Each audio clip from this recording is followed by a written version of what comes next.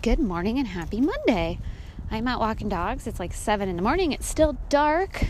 I am already done with my workout because it was only 20 minutes long. I did that in the middle of the kitchen. I think there's probably some hilarious video because Jeff's trying to get Puck out for a walk, like right in the middle of it. Because that was brilliant planning on his part.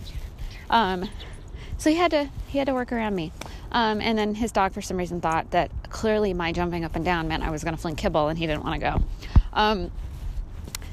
I was a little nervous because it's a new thing to start. And I have good reason to be nervous because it was tough. But it's short and I pushed myself really hard. It's always what you make of it, right? And it's going to be really good for me. I think this is going to make for stronger legs. Stronger legs on the trails in Colorado. Though I probably shouldn't think ahead to how this is going to go when I get home in another week and a half. How it's going to feel trying to do high intensity stuff at elevation again after being away for so long. That's gonna suck.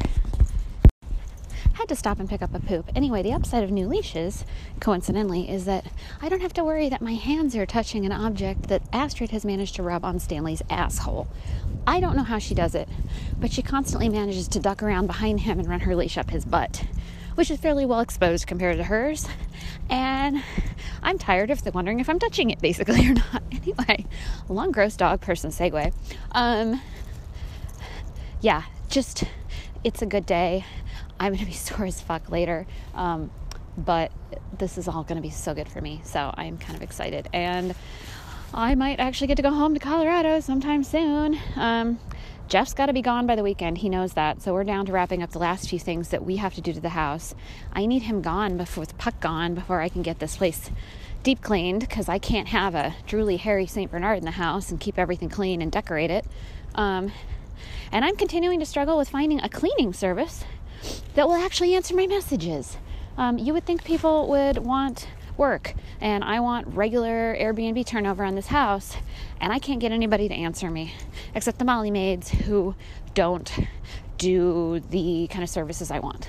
So good times. Interesting sort of customer service struggle. I'm a little concerned that even if I chase these people down by phone, I'm gonna have issues later if I can't get a simple inquiry dealt with. But my only hope is that it was a misdial on 3 different companies' parts, which is kind of fucked up, because the area code down here is the same 3 digits as my area code from my cell phone, but a couple of the numbers are switched. So maybe they all thought it was an Arizona number and called the wrong number. One can hope, right? All right, have a great day. Thanks for listening.